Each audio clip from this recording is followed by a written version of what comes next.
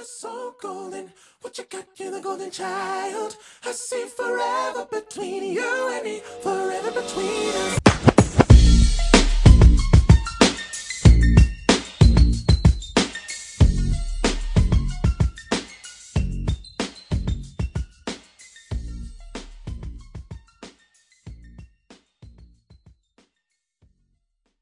In 1972, the novelist Alice Walker published an essay called In Search of Our Mother's Gardens. The essay was rooted by the following question: how was the creativity of the Black woman kept alive, year after year and century after century, when for most of the years Black people have been in America, it was a punishable crime for a Black person to read or write? This essay asks us to consider the agony of the lives of women who might have been poets, novelists, essayists, and short story writers, those women who died with their real gifts stifled within them. The title, In Search of Our Mother's Gardens, was inspired by Walker's own mother. You see, her mother had a beautiful garden outside of their family home in Georgia. It was so beautiful that strangers would ask to admire it. I want to share the following quote from the essay because it speaks to the theme of this season in a most elegant way. Walker writes, "I notice that it is only when my mother is working in her flowers that she is radiant, almost to the point of being invisible, except as creator, hand and eye. She is involved in work her soul must have, ordering the universe in the image of her personal conception of beauty." Take a moment to consider these questions. What is the work that your soul must have? How are you ordering the universe in the image of your own personal conception of beauty? Welcome to Season 3 of the Black in Real Life podcast, Worlds Within Worlds. Rather than discussing the ways in which we can be influenced by things of the world or the ways of the world, this season of the Black in Real Life podcast looks into how individuals build worlds of care within themselves and for themselves through art, through everyday rituals, and through community. Through these self-validating practices, this season of the Black in Real Life podcast reveals the ways that individuals can influence the world simply by creating their own. It's a Monday evening, and I'm making dinner for myself in my apartment. I live in the Atlanta metropolitan area, and I moved here from New York after earning my PhD candidacy last summer. And, I must say, respectfully, the North will never see me again. I enjoy this world, this universe I'm creating for myself down here in the American South. I enjoy this apartment where I feel safe and free to design it in my own perception and conception of beauty. I enjoy singing as I work as well. This song is one of my favorites, Holy by Jamila Woods. And this episode of the Black in Real Life podcast, I'm going to give you a life update to what I've been up to since we last connected.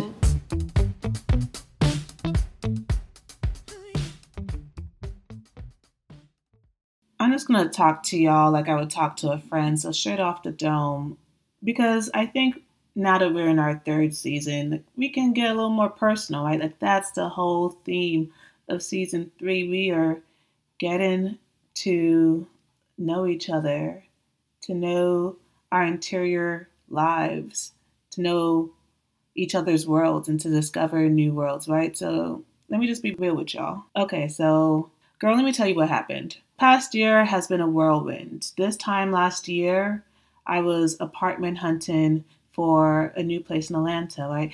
I was just a month away from earning my PhD candidacy. And I have to tell you, on like a real serious tip, I was struggling. Like my health was on a decline. Everything was on a decline. It was stressful. I had a lot that I was trying to do. I was trying to coordinate a move.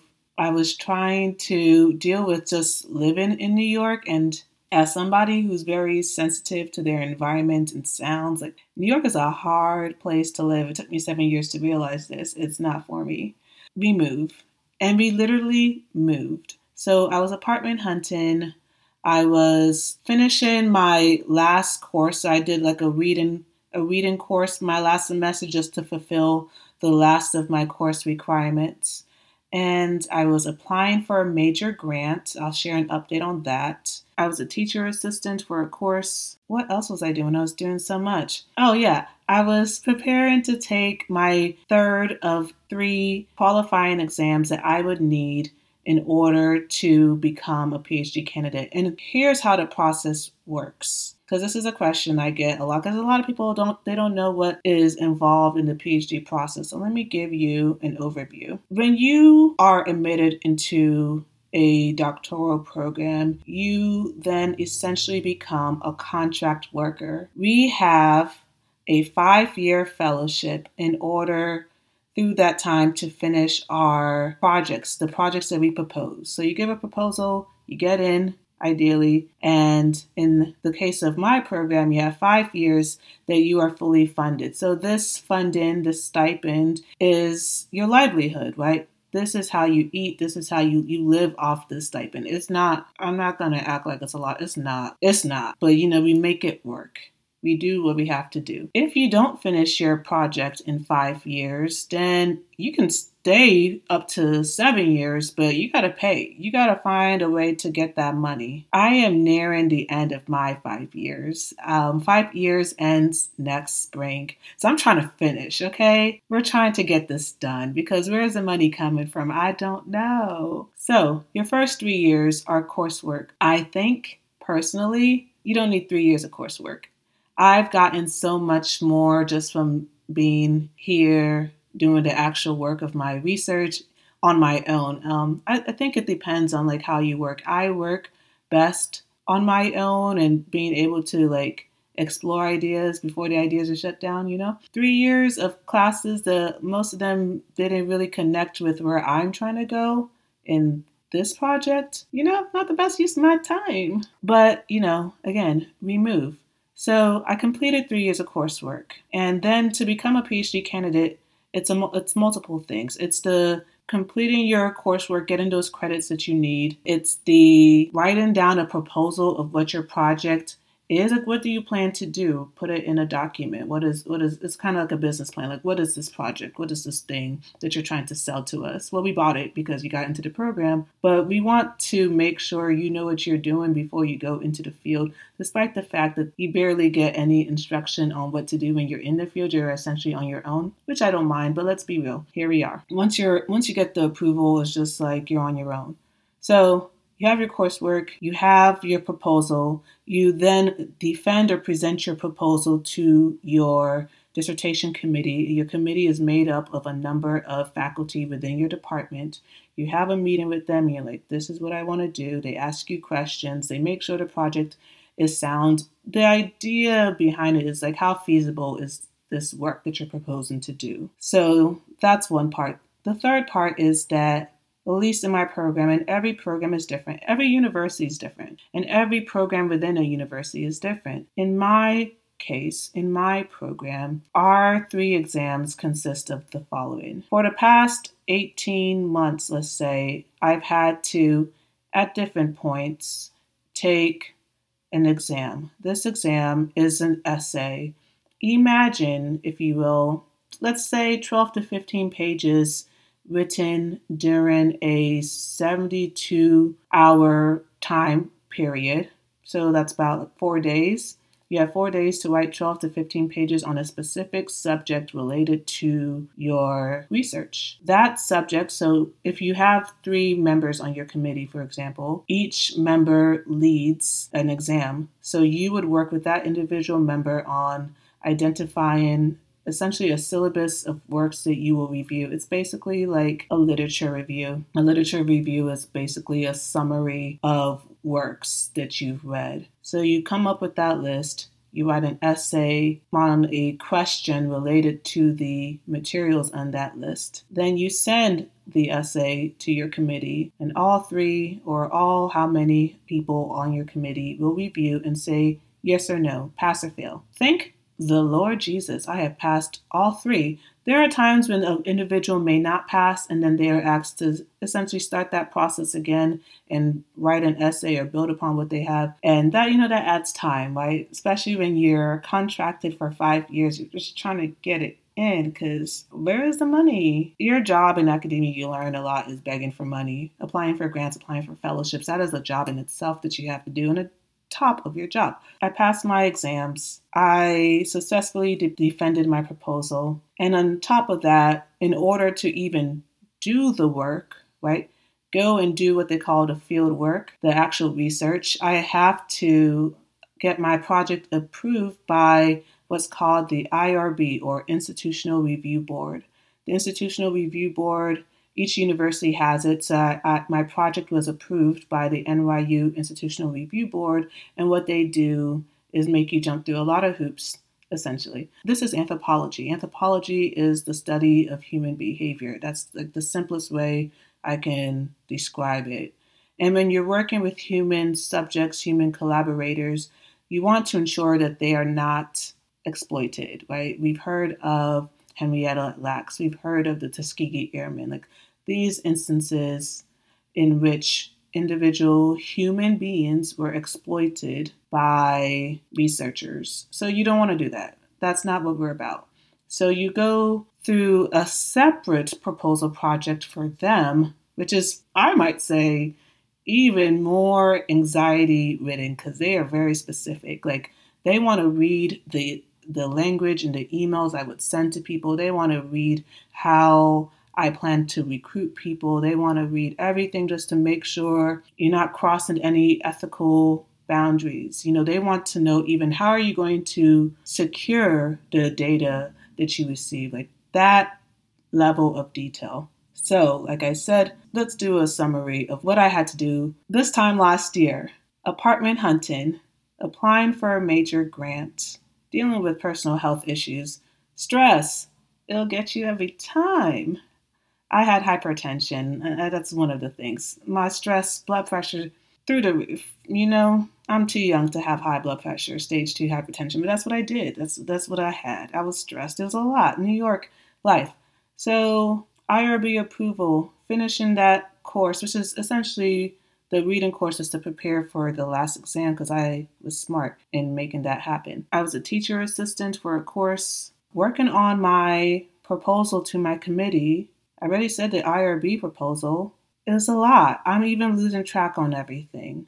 It was just a lot to be done. And this time last year, I flew to Atlanta for a few days to apartment hunt. So in the middle of finishing that grant, preparing for my exam, working on that proposal, making sure I got all the credits I needed, getting the IRB proposal and approval. My job as a teacher's assistant, I was planning to move states. That was last year. So did we have a podcast last year? Yes. The last episode of season 2 launched in February 2022. And then after that, it was just working on this transition. So that's what happened on the personal note. I officially, finally moved to Atlanta, Georgia, metropolitan area, I would say, last summer. And I moved because I finally, after all that, got approved to start my field work. So that was fantastic. And that grant that I applied for was the Renner Gwen Fellowship for Fieldwork Research, or dissertation fieldwork research, and I got it. Yes. I'm just pretending that you're clapping for me because I needed it. It's a good chunk of change, and that is to help me live and do this field work and have the resources, economic resources, more economic resources I need. I could always use more. So if anyone has some money you want to throw my way. Because here's the thing that people don't realize. Moving from New York to Atlanta does not necessarily mean that my cost of living went down. In fact, it went up. Because one thing that you need in the South that you don't necessarily need in a city like New York is a car. So I had to buy a car on my own. Somehow made that happen. Thank God for God. How to buy a car, the apartments, that could be a whole story. If you have any questions you want me to ask in some type of Q&A episode about Atlanta, PhD program, whatever, we can make that happen. This city is not cheap. Like the apartment, technically, I'm paying more to live in Atlanta than I did in New York because they don't really have what they call rent stabilization here. And I had a rent stabilized apartment in New York. Not that I like that apartment. I'm so glad not to be there anymore. But the cost of living has gone up is what I'm trying to say. So thank you to the Leonard Gwynn Foundation for generously giving me this grant that I earned through the proposal I offered.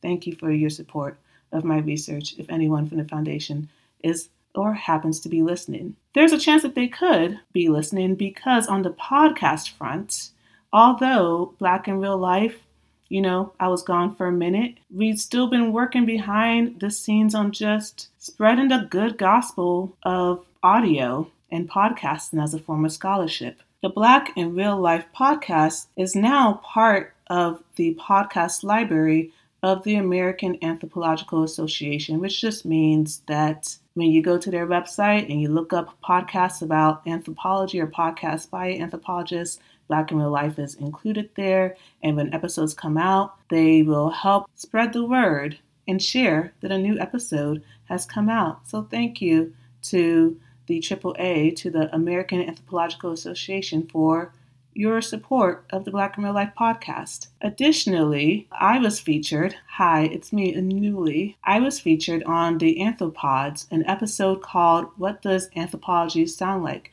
It's part of a series that they do where they talk about different methods of sharing anthropology. And this one was about what it means to share anthropology through podcasts. And so I, along with other anthropologists who also do podcasts, talked about what it means to share anthropology through podcasting. And last fall, I was also invited to participate and co-chair a panel for the AAA conference. Again, that's the American Anthropological Association. They have an annual conference. This last year's conference was in Seattle, Washington, and I was honored to be on a panel with basically like my anthro friends, like my anthro besties. It was a selection of, we are boss women of color anthropologists just trying to make a way in the world. And we were supported by John Jackson, who is a legend in his own right. I cite his work all the time in my essays, definitely will be cited in the dissertation, and he was supporting our panel as a moderator. My presentation for that panel was about podcasting. The same thing, that's kind of become my calling card. How do we share anthropology through podcasting? I've written an essay about it. I've done podcasts about it. And now I did a presentation on the AAA stage, the big stage, about it. So that is my thing. So just because you haven't heard from me here doesn't mean your girl is not working. She is working. She is spreading that gospel. But it's a gospel that I want to subscribe to. And you should subscribe to the Black in Real Life podcast. Okay, so what else? Because we're really just going off the dome here in this episode. Not all episodes will be like this. In case you're new to the podcast, usually there is an introduction, there is an interview with a cool person, and then at the end, there's usually like a summary review where I share other resources related to that conversation. We'll get back into that the next episode, but I wanted this first episode of season 3, which is the most personal season yet as far as theme, to bring it back to the self. Another thing that I did, I keep saying we like I'm a team, but essentially I feel like I'm a team, right? I do everything. If you know this podcast, you'll know the ending credits where I basically walk through all the roles of putting this podcast together just to explain the labor of the work and everything I do. So you'll hear that later. But another thing that happened in the past year is that I launched the Black in Real Life Bookshop through bookshop.org as another place for people to access the book materials referenced in each episode of the podcast. Every book that has ever been mentioned on the podcast to date from the first 2 seasons, as well as additional books I think you'll find interesting, you can find on bookshop.org/Black in Real Life Bookshop. So that is my update for you. Thank you so much for your support of the Black in Real Life podcast. Thank you so much for your support of me as a human being. Thank you again. And I can't wait for you to hear what is to come next with this podcast. Just like a little teaser. The conversations, oh man, I'm talking to primarily different creators, artists, different forms of that. We're talking about rest. We're talking about work. We're talking about creative process. We're talking about freedom. And I added something new this season. It's a rapid fire round of questions at the end. Just another way to kind of get behind the screens and learn about our guests. And just like a fun format. Stay tuned. And again, thank you for your support of me and the Black in Real Life podcast. More to come. I am Anuli Akanebu, and you have just listened to an episode of the Black in Real Life podcast. The program today was produced, edited, and hosted by Anuli Akanebu, with additional support from Anuli Akanebu. Many thanks to Garth, whose song Wild serves as the official theme song of the Black in Real Life podcast. Season 3 mashes up Wild with the song If I Ruled the World, Imagine That by Nas featuring Miss Lauryn Hill. For all things Black in Real Life, visit www.blkirl.com. And remember, as always, the people you follow online are also Black in real life.